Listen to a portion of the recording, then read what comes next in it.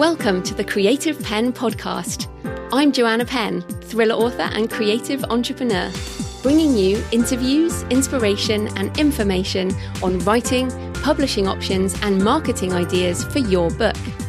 You can find the episode show notes, your free author blueprint and lots more information at thecreativepen.com, and that's pen with a double N. And here's the show. Hello creatives, I'm Joanna Penn and this is episode number 550 of the podcast, and it is Friday the 7th of May 2021 as I record this. In today's show, I'm talking to Gail Carriger about the heroine's journey with a focus on the craft of writing today.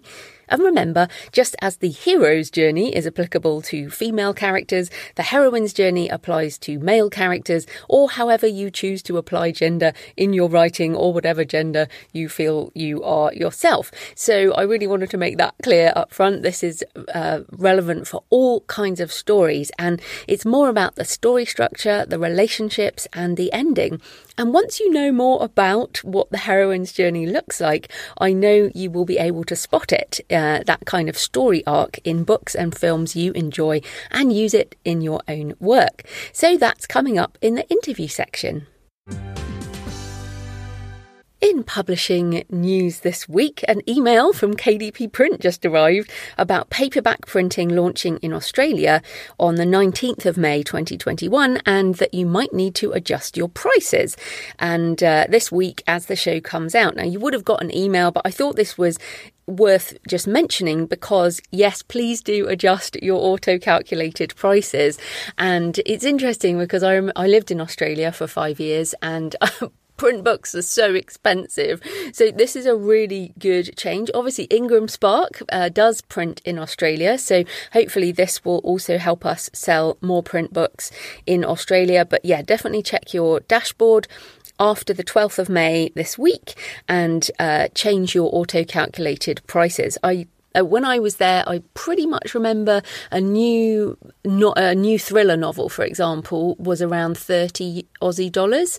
And I was always so shocked because it's about 4 times the price of a UK paperback, where we have such cheap paperbacks here in the UK. And so one of the reasons I actually started reading ebooks in the first place was because I read voraciously, and I was just spending so much money on print books in Australia after my UK reading habit. So yeah, that's a good news there. In other publishing news, agent Kristen Nelson, who has a very good reputation with indie authors, and she represents some pretty big names, writes about publishing house mergers as News Corp is buying Houghton Mifflin Harcourt. And they also own HarperCollins and Harlequin. And last year, in November 2020, Penguin Random House is buying Simon & Schuster. So yeah, things are becoming much smaller in the world of big publishing. I mean, bigger in one sense, but smaller in terms of the number of companies available. So Kristen talks about why this contraction significantly impacts writers and authors, including, and it's a very good article, and links in the show notes as ever. She says, the merging of publishers results in the must-acquire blockbuster only mentality. Tighter budgets means fewer books will be acquired, and editors will be less likely to take the chance on unique creative voices. And, authors with talent might not break out until their 4th or 5th novel. That's quite normal, but they might not take a chance on them. In other words, there is less focus on building an author and more focus on acquiring the obvious big book. Also, contraction squeezes out the mid-list author, and also eliminates editorial positions and equals less author-friendly publishing contracts. So not great news in that sense, but from our perspective, I think this means that, once again, we need to welcome our traditionally published author friends into the indie space and also our traditionally publishing focused editors, cover designers. What this will do is actually grow the indie community even more. And I love this, and I think we are a hugely self-sustaining industry. All authors read books. So everyone who writes a book will read and buy many more books than they will ever write. And hence why I always say everyone should write a book, because if everyone does write a book, everyone's going to buy and read far more books. So we should absolutely encourage people and help people and share the knowledge that for you is probably quite hard won. I mean, for me too, I love sharing what I know and what I've learned along the way, and we all have different experiences. So it may be that the writer groups you're in and the things you might hear on social and in groups and things like that is people worried about this type of thing. So let's empower more creators about the possibilities and counter the rise of the big four with an even bigger wave of independent creators who are very diverse and as mid-list as we like. I would be defined as a mid-list author, someone who makes good living, like, 6 figures from book sales every year, but, has not broken out, as they call it. But yeah, I think you could see this as negative from one perspective if you really want a traditional publishing deal with your English language book, but also from a positive perspective, let us open our arms and share knowledge with more authors and editors and other people. So yes, welcome. And then I used to cover things like blockchain in the Futurist segment, but I am now officially moving it from Futurist into the publishing section because Publishing Perspectives, which is a very mainstream publishing blog and sort of news site, reports that Frankfurt-based digital distributor Bookwire steps into the blockchain discussion, creating what it's calling a new NFT marketplace for the publishing and creator industry. So basically, this is taking NFTs mainstream by the end of the year. Now, remember, NFT stands for non-fungible token, but you can think of it as basically a digital limited edition. So where you might have a physical limited run of leather-bound gold embossed hardbacks. An NFT is a digital equivalent where you can do certain types of things and they are unique. So it's not like at the moment when we publish an ebook, it's like you make an ebook once and it can sell as many times, millions of times, hopefully. But NFTs are, say you create 10 original ebooks with special extra information and there is a secondhand market. There are, it's like a special edition basically. Now, I talked about blockchain and NFTs with Simon-Pierre Marion in episode 538, and what we discussed was that it's not really ready yet. We were like, this is going to take a while, maybe 2025 before this type of thing goes mainstream. But this accelerates it for sure. And of course, Simon-Pierre talked about blockchain being hopefully a sort of underpinning the bigger sites over time, the kind of technology that might underpin the services we all use. They are certainly not intending to be a sort of sales site. That's not what they're aiming for. But what's interesting with Bookwire, they're basically saying they're announcing the intent to open the platform sometime in the autumn 2021 as an option for collectibles and digital originals such as first editions, original manuscripts and exclusive audio recordings. So I will definitely be using this. Now, I've been waiting for what might emerge as the main area for publishing. So, Bookwire might not be the only one over time, but they certainly seem to be a first mover in this area. Publishers and content creators can use the platform to offer their target groups attractive and exclusive products that meet the needs and habits of new generations of digitally influenced readers. Those digital originals linked to true digital ownership, which cannot be duplicated. So remember, this is a market for people who want to own original stuff. And again, special editions, there is a huge market for this type of collectorship as such. Bookwire's co-founding managing director, John Ruhrmann, says, "For a long time, we at Bookwire have been thinking about using blockchain as a technology for publishing. The potential uses of blockchain are huge. The hype around NFTs may die down, but the technology is here to stay." And I absolutely believe this, and I don't think we'll be calling them NFTs, maybe even by the autumn. We'll just call them digital limited editions or something. And they say, "We want to enable blockchain solutions for our customers and the market as a whole. The NFT marketplace currently under development is a way for us to start bringing collectors, readers, users and listeners together with publishers, labels, authors and creators." So I am very excited about this. I hope you are too. I'm going to be doing another episode on NFTs in the next couple of weeks to get into it further and give you more ideas. But for now, if you're still uncomfortable about the whole blockchain and NFT thing, then it is time now. I thought it was going to be a couple of years, but I think it is time to start considering it in the same way as you might be thinking about crowdfunding a book, for example, or doing a special print limited edition, which I am thinking about for the print side. So yeah, I'm pretty excited about this. And if they're going to launch it in the fall or the autumn, as we say here in England, then it might be launched at Frankfurt Book Fair in October, which I'm hoping to go to, depending on, obviously, the world and the pandemic. So yeah, very exciting. In useful stuff this week, I have 3 things that I am excited about. The first one is I'm in an excellent ebook bundle for writers in the next couple of weeks. It's only limited edition as ever with Story Bundle. storybundle.com/writing. This bundle contains 9 ebooks and a course, and there are exclusive books to this bundle, so you can get them now. I mean, they will be published later on as ebooks and print books probably, but right now they are exclusively in this bundle. And a couple of them are tips about the film and TV industry from Christine Catherine Rush. Now, I've been to this as a live session and it's fascinating. So I personally am getting this bundle too because it's so awesome. So yes, tips about film and TV, and Chris just knows everything about this stuff. So very cool. Also, Crowdfunding Your Fiction by Lauren Coleman, who has done a lot of successful Kickstarters. How to Write a Novel in Half a Month by Dean Wesley Smith, and an introduction to social media marketing. Plus, the bundle also includes an author's guide to working with libraries and bookstores, the 30-day novel, cash flow for creators, write a conference proposal, which I think more and more of us need because there are so many conferences now and lots of online conferences. So you should definitely know how to write a conference proposal.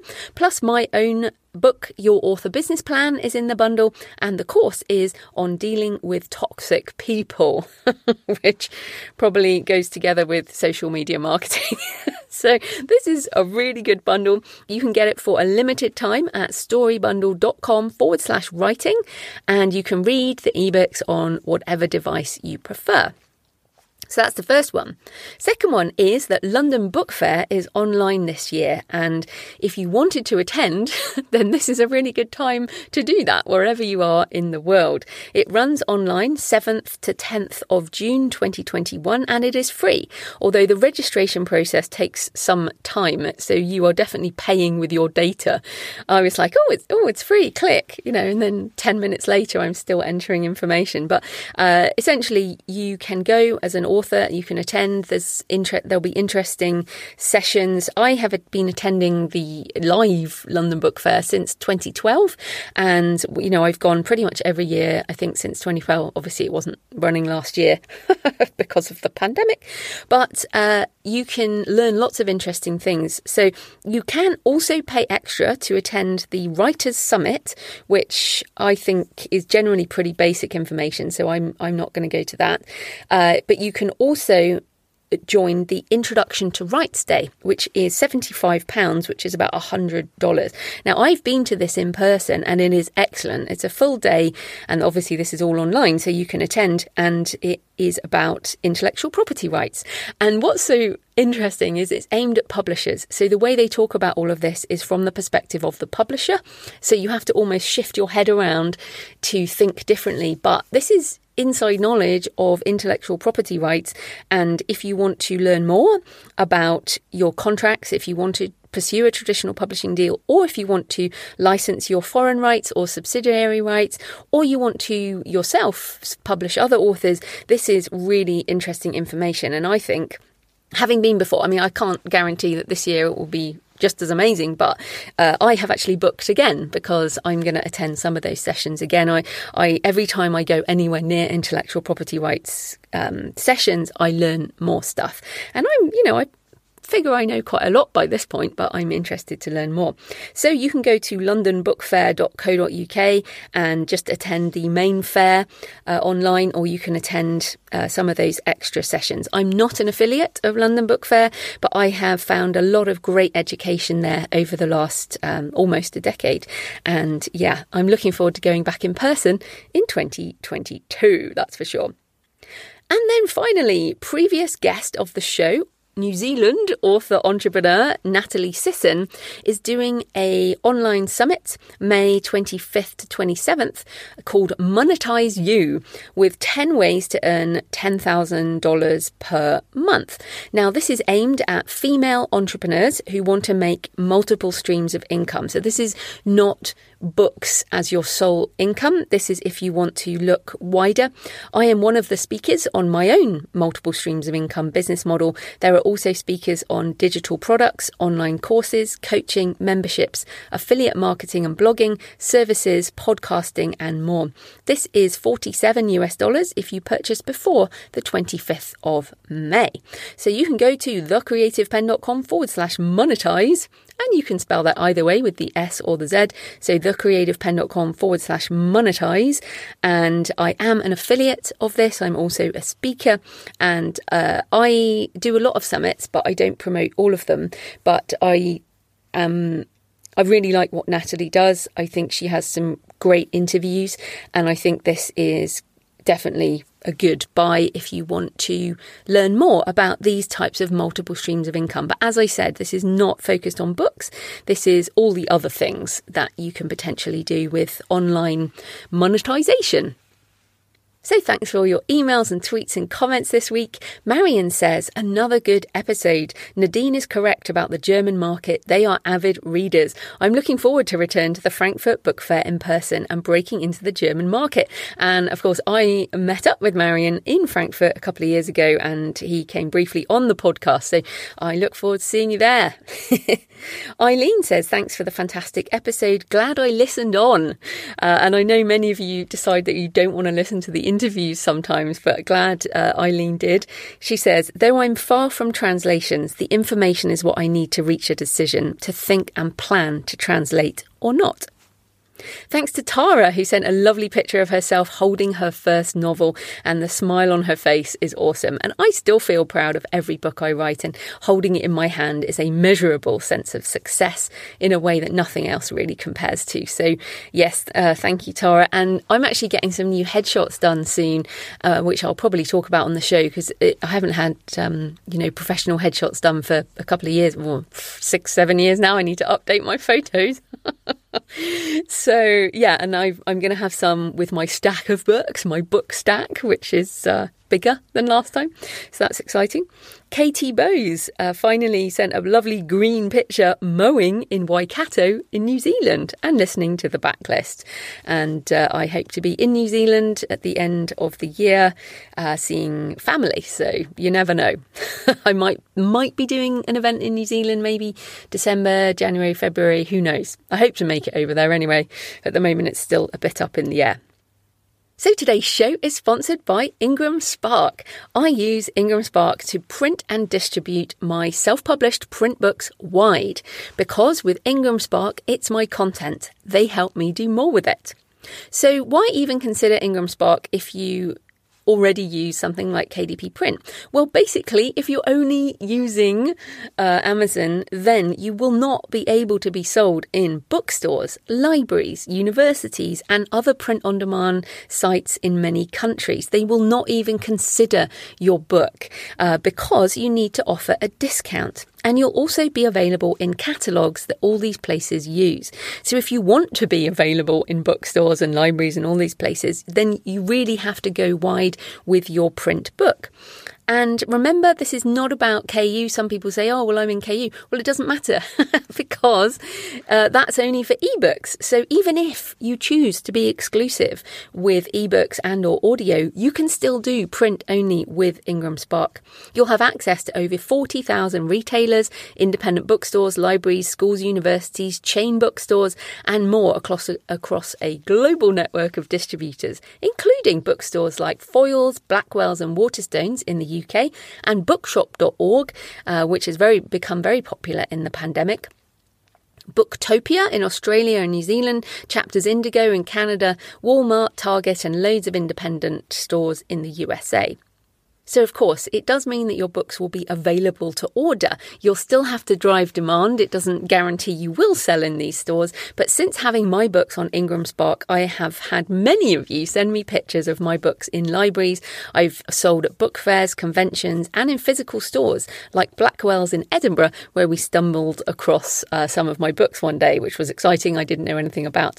You can also do bulk orders. For example, you can do back of the room copies for live events. And if you work direct with schools and or bookstores, you can basically do these sort of direct orders. So I've had people email me, bookstores and various companies email me and say, can we order, say, 50 copies of How to Market a Book or 50 copies of this other book? And then I can just ship them directly from my account on Ingram and just get paid for those. And it all works very, very well. So I definitely am so pleased that I started using Ingram Spark. How many years ago? Like almost 4 years ago now, since I moved into using Spark and KDP Print. I absolutely love them, and they do hardbacks. They do all the different things that you need. And yeah, so check it out. It's your content. Do more with it. Head on over to ingramspark.com. So this type of corporate sponsorship pays for the hosting, transcription and editing. But my time and my brain and my thinking time is sponsored by my wonderful patrons. Everyone supporting the show on patreon.com, patreon.com/The Creative Pen. Thanks to new patron this week, Robert Steiner, and to everyone who's supporting the show, and also to those of you who prefer to keep your name secret. Yes, if you support the show, I don't have to read it out. Also, if you do support the Patreon, you don't have to keep it going for years and years and years, although obviously I'm very grateful to those of you who do. You can just support the show for a limited period if you like. So for a couple of dollars, euros, GBP, Canadian dollars, whatever, or a couple of coffees, if you're feeling generous, check it out. Oh, and you get the extra monthly Q&A audio on whatever questions you ask as a patron. So support the show at patreon.com, patreon.com/The Creative Pen. Right, let's get into the interview. Gail Carriger is the award-winning and New York Times bestselling author of steampunk and urban fantasy, comedy and queer romance. Her books have sold over 1 million copies in print and include The Parasol Protectorate and the Finishing School series. Her latest non-fiction book is The Heroine's Journey. So welcome back to the show, Gail. I'm delighted to be here.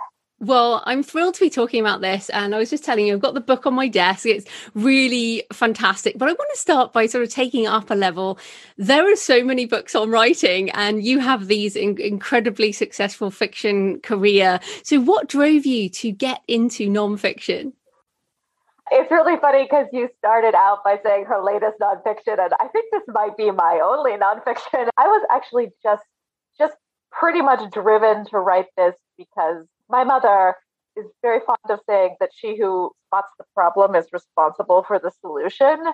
And for many, many years, I would sort of casually talk about the heroine's journey on panels or in writing gatherings, as you do. Because people would bring up the hero's journey, and I would always say that there's an alternate, that there's the heroine's journey as well, because I studied it way back when I was in university. When I was doing a classics minor. And then somebody in the audience or someone else would inevitably raise their hand and be like, what's that? And I'd be like, this is a 45-minute panel at a sci-fi convention. I don't have time to teach you all the heroine's journey. There's a reason I took a course on it in university.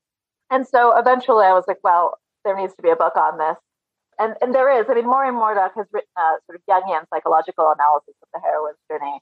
But that's not, I wanted to write something that was very accessible for people who make their living storytelling or people who really enjoy reading these narratives, so that it could be easily identified and so that I could just explain what it was and how you use it. Yeah. So I felt compelled to do that because no one else was doing it.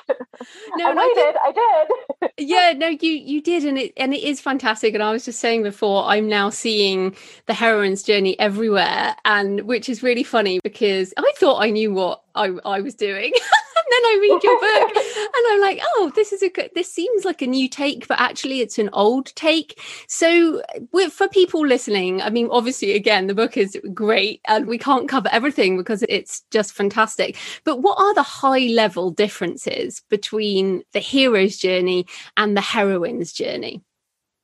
So I'm going to have to speak about this, assuming that the people who are listening know what the hero's journey is, and we'll just put that to one side. One of the things that I do in the book is I go over the hero's journey from a purely writer perspective, because I think readers are more familiar with it. They'll be more familiar with how I talk about it under the vehicle of sort of narrative analysis, and so that you're comfortable as a reader with my syntax and how I'm going to talk about the narrative. So I do the hero's journey actually first, and then we get into the heroines in a big way. I'm not going to do that. Essentially, the sort of core differences between the hero and the heroine's journey have to do with motivation and objective and goals, and also how concepts of victory and strength are defined. And so basically both journeys, at least in old Western mythos, Greek, Assyrian, Egyptian, etc., have the same kind of pattern in terms of plot, basically, which involve withdrawal and return from civilization into liminal spaces and nature or the outside world, and also journeys to the underworld and that kind of thing. So they're both essentially the same plot, but they are different in how the success of that narrative is generated. And by that I mean, so a hero's journey is strength in solo action, achieving your goal. There's sort of narratives of continued separation, so you'll lose your foil like Gilgamesh does with Enkidu and stuff like that. And in order to achieve his ends, a hero achieves victory usually through physical prowess by himself. So strength is defined as a kind of self-actualization and victory over enormous odds and strife and stuff. The heroine is basically the opposite, in that, generally speaking, she acts a little bit more like a delegator or a general. So she activates a network in order to achieve her ends, and usually does so by gathering people to her who will help her achieve her goal, and by portioning out that achievement. She doesn't really celebrate victory, the heroine. She usually wants compromise and unity. But so strength for her is just defined differently. This heroine is very good at asking for help, identifying where she can't achieve something because she doesn't have that particular skill set, and then finding people who have that skill set and using them for mutual gain. And so it's just really different in the concepts of how your protagonist essentially is going to be motivated. And so as a writer in particular, if you're coming up against writer's block in certain aspects of your story, if you think you're writing a hero's journey, the narrative solutions for that writer's block are going to be certain things, like putting your hero in more and more strife, in isolating them more and more so that they can then achieve their goals. Whereas if you're writing a heroine's journey, you're probably going to throw a new character into the scene that has advice to offer or something along those lines. So the actual sort of solutions to writer's block are different depending on which narrative you're writing. For example, which is, one of the reasons it's important to know which journey you're on as a writer, as a fiction writer. And it's interesting, and I want us to stress at the beginning here that the sex or gender of the protagonist or the writer, in fact, and I think this is important, doesn't define which journey you're writing. So I was reading it going, okay, so I do write a hero's journey for my female character, Morgan Sierra, who's like a James Bond or a Lara Croft or a Jack Reacher sort of solo character. But then my Matt Walker series is a team series with a group of friends, and there is Sienna, but it's Sienna and her friends, and it's all a group together. And I hadn't known that I was doing that differently. Yes, thank you. I usually remember to say at the beginning of these interviews that gender is irrelevant, and I will use him and her kind of just acknowledging that. And two of the examples I use, in the book, which I'm sorry I keep referencing it, but it's the only cribbing I have, is that the recent Wonder Woman movie is a classic hero's journey. There's almost no deviation from a hero narrative. It's practically Gilgamesh on screen. In fact, like everything about that movie is a hero's journey. And Harry Potter, both the first book and the series as a whole, is a classic heroine's journey. So, and obviously that is a biologically masculine male protagonist for Harry Potter, and yet he is a heroine. So yes, absolutely. The chassis we have been given have gendered narratives because of their original sources, but as they present in the modern day, they're not gendered. Yeah, I think that's really important. And just coming back to the solo versus team approach. So if we are writing a heroine's journey, what are the things we need to think about when we're coming up with our main character and also the supporting characters? Do we need much stronger supporting characters than we would if writing a hero's journey, for example? I think probably yes. The thing about a hero's journey, and you can think about this in context of something like Jack Reacher or whatever, is he does often have aid, and sometimes that aid will end up being a betrayer. In fact, about 50% of the time. But sometimes that aid is actually very helpful, and the hero often does have romantic interests and stuff. But most of the time, they're killed or removed from the narrative because he has to be continually isolated to get stronger, and the heroine is the opposite. Now, you can write very, very vibrant side characters for your hero, and then when they die or disappear or betray, it's 100 times worse, obviously. But putting that aside, the heroine, you as a writer are going to be writing these incredibly vibrant characters for your heroine, side characters that are going to be assisting her and very rarely betraying her. That's pretty unusual in a heroine's journey. But what you then have from your readers is readers who fall deeply in love with these side characters. And then, because you don't have to kill them, you can pick them up and write more books with the side character as your heroine. And so from a purely career perspective, the heroine's journey has this sort of really vibrant side effect where you can have what you often find in the romance genre in particular, but is also leaking into cozy mysteries and other sort of heroine's journey dominant narratives, which is you can pick up and write a whole new series as one of your side characters, or you can write a spin-off novel with the side character getting their romance. And this builds a really voracious reader base. So the heroine's journey is actually really great at creating a kind of heroine's journey for its writers in a way, because you end up with all these great side characters. But yeah, the side characters are particularly important. And sometimes that side character is like an animal companion in YA fantasy, for example. That's pretty common. So yeah, your side characters are extremely valuable and very, very useful. And yes, you'll probably end up having to write a number of them, and they'll be very vibrant, and you'll have readers who get very attached to side characters. Right. So if we want to write a heroine's journey, we know we've got our character, we've got our side characters. What are some of the aspects of structure and plot? I mean, you mentioned a little bit about the withdrawal and the return, for example, but are there any sort of key aspects in the heroine's journey when it comes to plotting? So one of the things that are very important for the heroine is that isolation usually immobilizes her. And so it's the opposite from the hero, in that the more alone she is, the less she's going to do anything, because she kind of has lost her network. And so she often will spiral when she gets alone. And the Twilight books or movies are a very good example of that. But so the initial driver for our hero is usually a quest of some kind or a boon that he's going to go out of civilization to achieve, or, war or invasion, enemy, something that's a big baddie that he has to battle. The heroine usually has something taken away from her, and it's usually a network of some kind. So, for example, in the Demeter myth, Demeter's daughter is stolen away and hidden from her and raped and everything. And so her motivation then is to leave Olympus, leave her position of power, and go seek her daughter. And so there's a psychological challenge for a lot of Western authors in particular in the idea that something has been done to her. And so your character doesn't have agency. But that very idea is because we glorify the hero's journey. So it's kind of hard to get away from. But generally speaking, you have a broken network, that broken familial or friendship network that precipitates action. And then the heroine often will disguise herself. That's a real common trope in these narratives.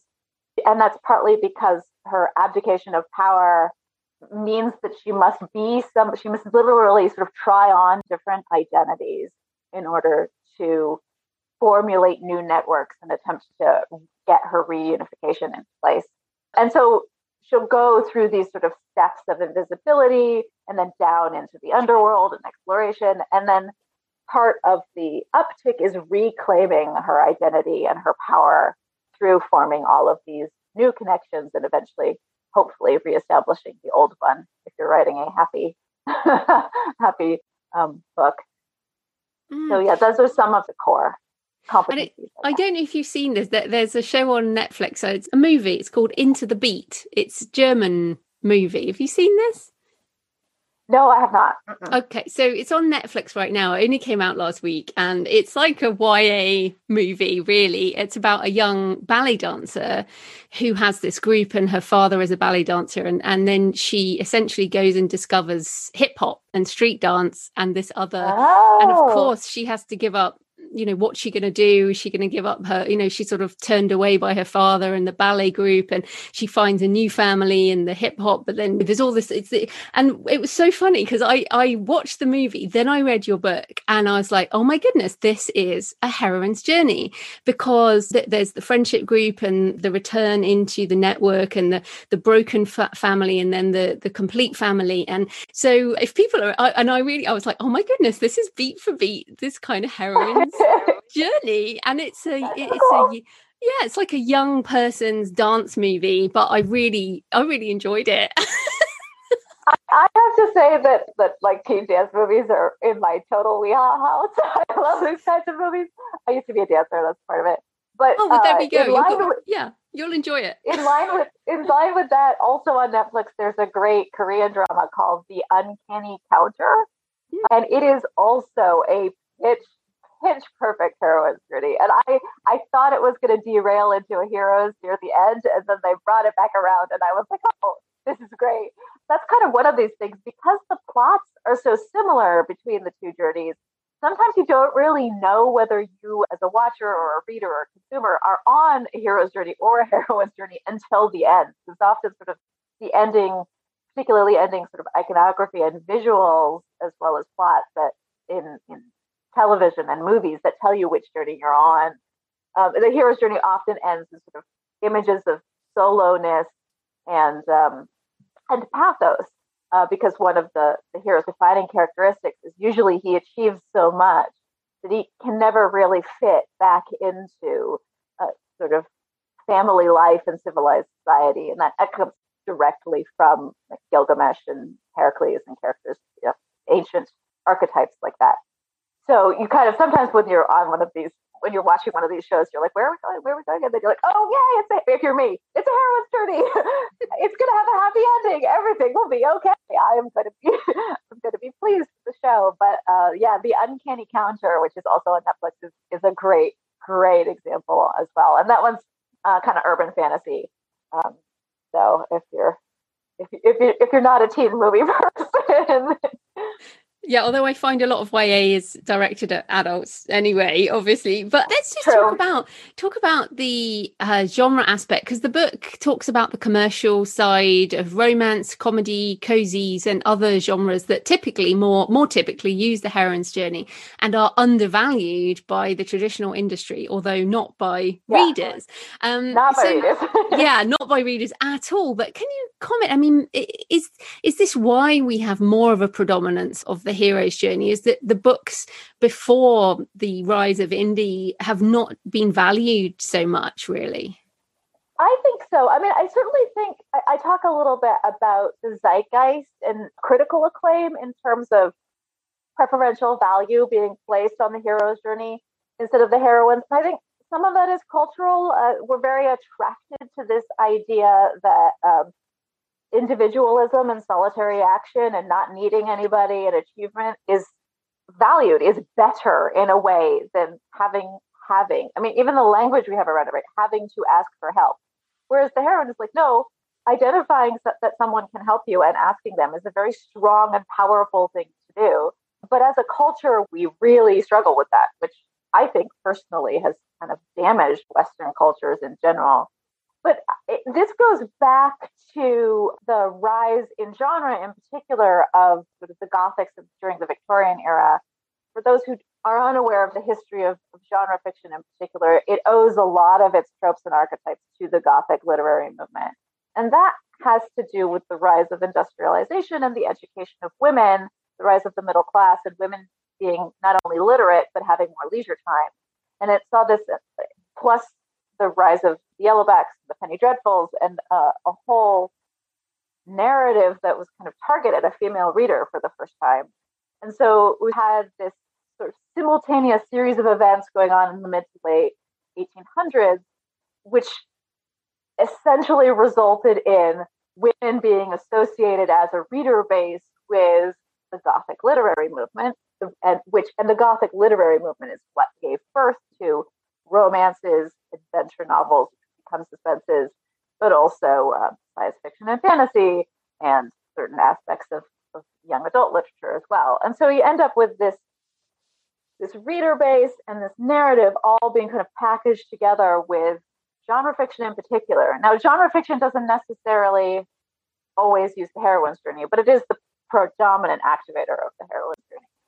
And in the long term, you had male critics being very, very sniffy about these Gothic books that women were reading because they were sadly popular and because women loved them so much and because they didn't deal with serious themes. And there's a whole anti-strike against science fiction and fantasy in particular, romances, of course, which persists to this day, this sort of critical disenfranchisement of and dismissal of these genres, which, if you've come up in sci-fi fantasy, you've experienced that, especially it's not as bad as it used to be.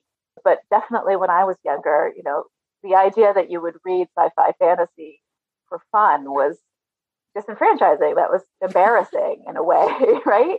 And it still persists to this day with romances in particular, where to admit to being a romance reader at a cocktail party is asking for trouble, right? And that largely has nothing whatsoever to do with the quality of the work, but instead with the narrative chassis that those works are dependent upon. And the fact that one of them is, for lack of any other way of putting it, associated with women and the other one is not. Yeah, I agree. And I remember, I'm not really a romance reader myself, and I do, but obviously I've been very aware of the stigma. And then when I came into the indie space over a decade ago, the people who were doing the best were romance readers and often still are, writers, and still are romance writers. And then I started to meet some of them and learning more. And I discovered that a lot of romance writers are incredibly well-educated business women, lawyers, just some really incredibly powerful women, and some men obviously write romance as well. But after all the years of accepting the traditional narrative of what romance was, it was just incredible to meet the romance writers and then start to find this whole community, which I think the indie movement has really helped. So yeah, I agree with you on the acceptance of a lot of these genres, and that probably is why we don't recognize the heroine's journey as much, even though I know, as we're discussing, it's there, and as you said, the classic stories as well. Yeah. Oh, yeah. I mean, like Jane Austen wrote romances. There's no other way to put that. She wrote, not only did she write romances, she wrote basically 6 of the most classic base enemies to lovers, friends to lovers, which is Emma, enemies to lovers, Pride and Prejudice. She wrote classic romance tropes that are still some of the most popular chassis for romances ever.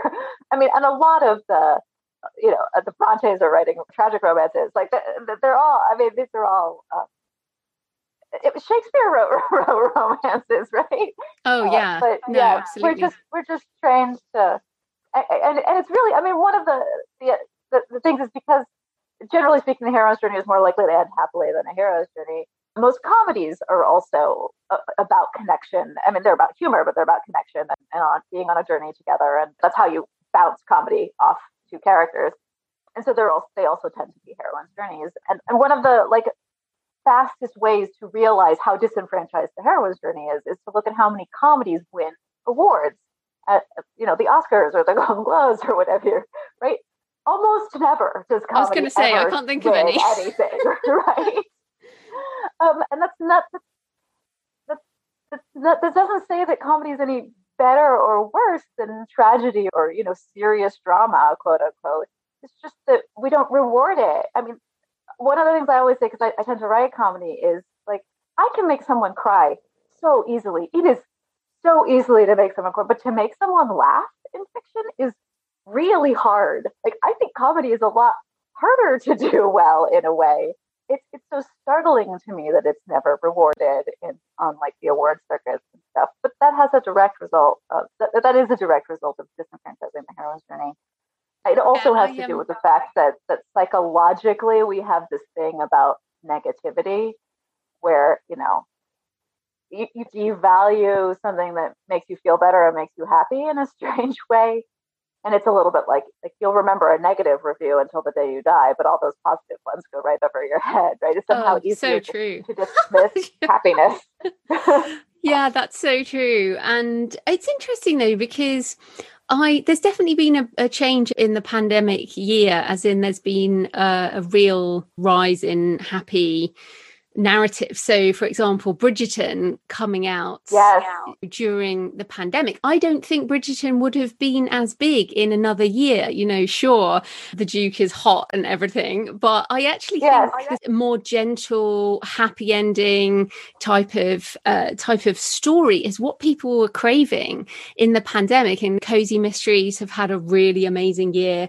And I also wonder, you mentioned about the issues of the culture asking for help, and I also wonder whether the millennial generation is better at that than I'm Gen X. I feel like we definitely I think you're Gen X as well, right? I am Gen X, yeah, we're a similar age, and we were certainly raised more like heroes, like don't ask for help and all of this, but I feel like maybe there will be a change, that it's more acceptable now to say, look, I'm having some mental health issues than it used to be. I could not agree more. I think there's also, in the younger generations in particular, there's a sort of ownership of escapism. Like, it's okay to want to escape a grim reality by reading or enjoying something positive and upbeat. And that kind of ties to ideas of like, embrace your hyperfixation, right? If I'm obsessed with this one author because they make me laugh and I just want to comfort read them for a year, it's fine, do that, And I think, we didn't get that, and perhaps we are the last or the second to last generation who has to pretend we don't love this kind of thing. I don't know, but I think you're absolutely right. I think there is a generational shift, especially in the Western world, but I think it's percolating into other countries also. That entirely has to do with this idea that it's okay to be dorky about something. It's okay to love something. It's okay to want to escape something. It's okay to seek comfort in art, and for that art to be comforting, and not necessarily have to challenge you all the time in terms of self-judgment. I'm hoping that leads to a broader acceptance of, in the critical world and in the academic world, of these narratives in general. Yeah, I hope so too. So I want to ask you a bit more about the writing process, first of all, because you've written goodness knows how many now novels, tons of novels, so many so many novels. And you've sold over 1 million copies in print and tons in digital. But this is, as you said at the beginning, this is the non-fiction book. It might be the only one. So how did you find the writing process with non-fiction when you're so used to fiction? And any tips for fiction authors who want to try it? Oh, okay. Well, one of the tips is talk to and listen to Joanna Penn. Because I am a fiction writer and I have been in this industry for a long time. And because in a strange way, I've always acted like a heroine in terms of my career as well. I tend to gather people around me whose advice I like consult and take and stuff. Merle Lafferty is a good friend of mine. And so basically when I was like, okay, I'm going to try this nonfiction thing, I reached out to a bunch of my fiction author friends who I knew also wrote nonfiction. And I was like, tell me what I'm in for. Can I ask your advice on how to do this, whether I should do this, whether I should distribute traditionally or not? I had a whole conversation. I am a hybrid author, so I have both traditional and indie and small press and everything. And so I talked to people like you, but I also talked to my agent, and I was like, who only reps fiction. I was like, if I wrote nonfiction, would you be willing to give it a try? I did a lot of gathering of information as part of this process. But from a purely mechanical perspective, I started, like I said, mentioning this journey at conventions, and then more and more people, particularly the romance authors, got interested in it.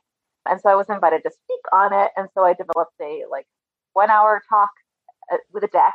And that became a whole day seminar, like a 6 hour talk with a deck and everything. And that kind of basically turned into the book. So the presentation and the book aren't exactly the same, but essentially that presentation gave me the layout for a nonfiction book without me really realizing it. And so what I essentially did was kind of gave the talk and dictated it section by section as if I were doing it out loud. And that gave me my initial, and I recorded it. I had it transcribed by my computer as I dictated.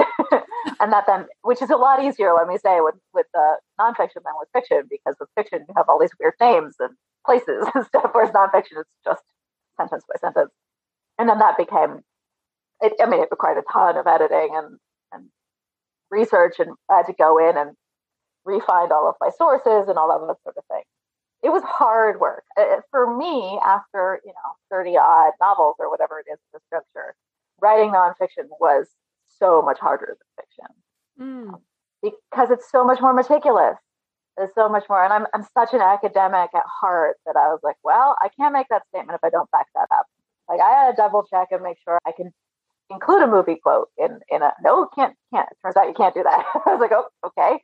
So I had raw quotes of the mythological translations, and then I was like, that's not technically, if you're doing critical analysis, it's allowed, but if I'm gonna go indie, I don't want to open myself up for legal stuff, so I'll do paraphrasing instead. So I had to rewrite all of the myths that I taught. I had 3 core myths in this book where I talk about that are foundational to the heroine's journey, and I had to rewrite them in my own tone. But that's fine. I just took that as a challenge. Like I can be silly and funny with these myths then. But it was a lot. It was a lot of work. It was way more work than fiction is for me personally. Wow. Which is one of the reasons I'm lazy, which is one of the reasons I'm like, I don't know if I want to do this again. Well, I do, as you said, you're an academic at heart, and the book is incredibly well referenced. But it's interesting you mentioned those myths there, because people do this with myths. They think, oh, it's the Odyssey or whatever, so I can just copy bits because it's really old, right? So it's out of copyright. But as you said, the translation is possibly not out of copyright. And Exactly. It's the same with the Bible, for example. Although, to be fair, with the Bible, it's often fair use because it's just a quote, just one verse or whatever. But I think that's a really important point for people to consider with methodological things and stuff that you think, oh, that's really old, so it must be out of copyright. Exactly. Yeah, translations are copyright, especially like ancient language translations. But you can look into the debate over something like more recent translations of the Odyssey or what have you to kind of understand why. And that's because the translator has to put an interpretive bent on what they're translating because of the nature of language and linguistics and the bifurcation of modern, linguistic references and ancient ones. And so as a result, a translation is almost an interpretation. And that makes it entirely copyrighted. Yeah. And I basically just like, I don't want to get into any of this legal territory. I'm going to avoid the whole thing. So fair use is also, for those who don't know, it can be quite a gray area. So you have to be very, very careful with fair use, especially in a litigious country like the United States, which is where I'm primarily published. So I just tried to avoid the whole thing. No, fair enough. For me, that was like paraphrasing and retelling things and then being like, and here's the original. If you want to go read it yourself, go read it. Yeah, it's actually, I was just thinking, I just ordered a feminist translation of Beowulf. It's only just come out. Oh, you've got that too, have you? Mm-hmm. Yeah. Yeah, really interesting. And I love this because these old myths, you can take and rejig them. And it's obviously we have a lot of alternative fairy tales that are being published. And I love this because our literature and myth is so deep and resonant and full of imagery that we use in daily life. But in questioning it, as you've done with the heroine's journey and like this feminist Beowulf, and I bought it because I was like, how on earth is this going to work? But it's very interesting. Now, we're almost out of time. I also wanted to ask you about book marketing, because marketing nonfiction is very different to fiction. And you've put this under your same name. You've just used Gail Carriger. So what have you noticed around marketing nonfiction, and how's that been? So one of the things that is one of those action items on my calendar that I keep moving from one Monday to the next Monday, which is Mondays are my business days, is run an advertising campaign on the heroine's journey. I still haven't done it, and I really should, partly because a data junkie, I'm very interested to see how it compares to sales of or how like an Amazon ad run works with my fiction. So putting that aside, admitting to the fact that I actually haven't run any payout marketing, there are a couple of things that I have noticed are particularly significant with the heroine's journey, and the biggest one is how high my print sales are compared to my digital ones. It is insane. There it is, mostly on my Amazon dashboard, but in general, the spikes of print versus digital sales, right? We're all used to seeing those. And the number of print editions that I sell for nonfiction is, 4 or 5 times what I sell in fiction. It is insane. And I come out of traditional, so I already have more print sales in general for my indie stuff than most purely indie authors. But the nonfiction one, whew. So I learned vellum and spent a lot from you in part. I watched your video on the subject. Awesome. And then spent a lot of time. I even used your code. So you'll get a kickback. Oh, thank you. Yes, which everyone should do. But specifically with this book in mind, because again, coming out of academia, I knew how important for me as way back in the day, the layout and presentation of a print nonfiction was, because you want to be able to take notes and you want to be able to flip to the right chapter quickly and all those, and you want to be able to, you don't necessarily read a nonfiction book linearly. Sometimes you just jump over the mythological retelling section to the beats section where it's broken down. Like you want to cater to the taste of a nonfiction reader differently than a fiction reader. And being aware that I was solving a problem as a nonfiction author for a couple of different readers, writers primarily, but also like screenwriters and script writers, but also a reader base who's interested in understanding their own taste and why they gravitate to these myths. I presented it in such a way that you could flip it to different sections depending on what your background is as a reader coming to this nonfiction book. But that meant the layout of nonfiction is something that you really have to be thoughtful about and focus on, as far as I'm concerned. So I'm deeply proud of the print layout of this book, which turned out to be a good thing because it sells so much in print. So that was the big thing for me, is like, if you are writing nonfiction, definitely pay much closer attention to and focus on, even if you're indie, on your print edition. And I would encourage everybody to try and get a print edition out to the market as quickly as possible. Yeah, absolutely. Yeah. Are you going to narrate the audiobook? No, it's done already. Oh, Now, okay. the audiobook is performing way less well for me than my fiction audio, and I'm not entirely sure why. I have to triage that one. I think it's audio I need to run ads on, actually. I had a friend narrate it who is an author friend of mine who also does audio, named Starla Hatcham, and she has a similar kind of voice tone to me, and also she's very familiar with my voice and style because we do writing retreats together pretty regularly. So I chose her because she sounded totally like me. I thought about doing it myself, and then I decided that no, I hate my own voice. I don't want to do it. No, fair enough. And what about a workbook edition? Have you considered that? No, because essentially I don't really think about this as a crafting book. I I don't want to teach people how to write. That's really not something I want to do with my life at all. It's more like you opened this conversation saying that now you see the heroine's journey everywhere. And that for me, that was really my end goal with this book is mostly to train people's eye so that they notice it more and realize it. And for writers realize when they're using it and for readers realize that they like it and why they gravitate towards it. Like that was really my end goal. And I genuinely like stuck it out into the universe. And now I'm really hoping that more people write about this, more people study it. I mean, I could not have been more thrilled to be contacted recently by somebody who's doing their PhD on this.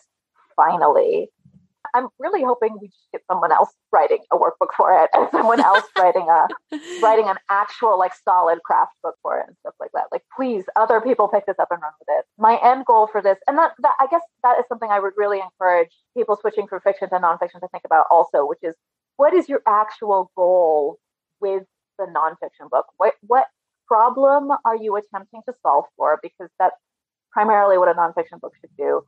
But also, what is your SMART goal with that book? Like, are you writing an SMART SMART goal? Like, are you writing this to make money? Are you writing this to diversify? Do you want to like pursue non? Are you writing this because you'd like to do speaking gigs on this particular subject? And none of those were my SMART goals for this book. My real SMART goal was just when I do conventions for the rest of my life and I start talking about the heroine's journey and somebody says, how can I learn more? I now have a thing that I can be like, strangely enough, I wrote a book. That's how you learn more about it. That's really like my end goal was really just to start the conversation on this. That was it. So yeah, fair enough. And I mean, I often do the same thing. If you get the same questions over and over again, then write a book on it and then you don't have to keep answering those questions. But I do want to point out to people that in the book, you do have a whole section on how to write like a heroine. I do. So even though it's not, entirely a how to write in this way, there is a massive section on it and it's really useful where you do go into. That's true. I do. Yeah. So that is very actionable. Yeah. It is.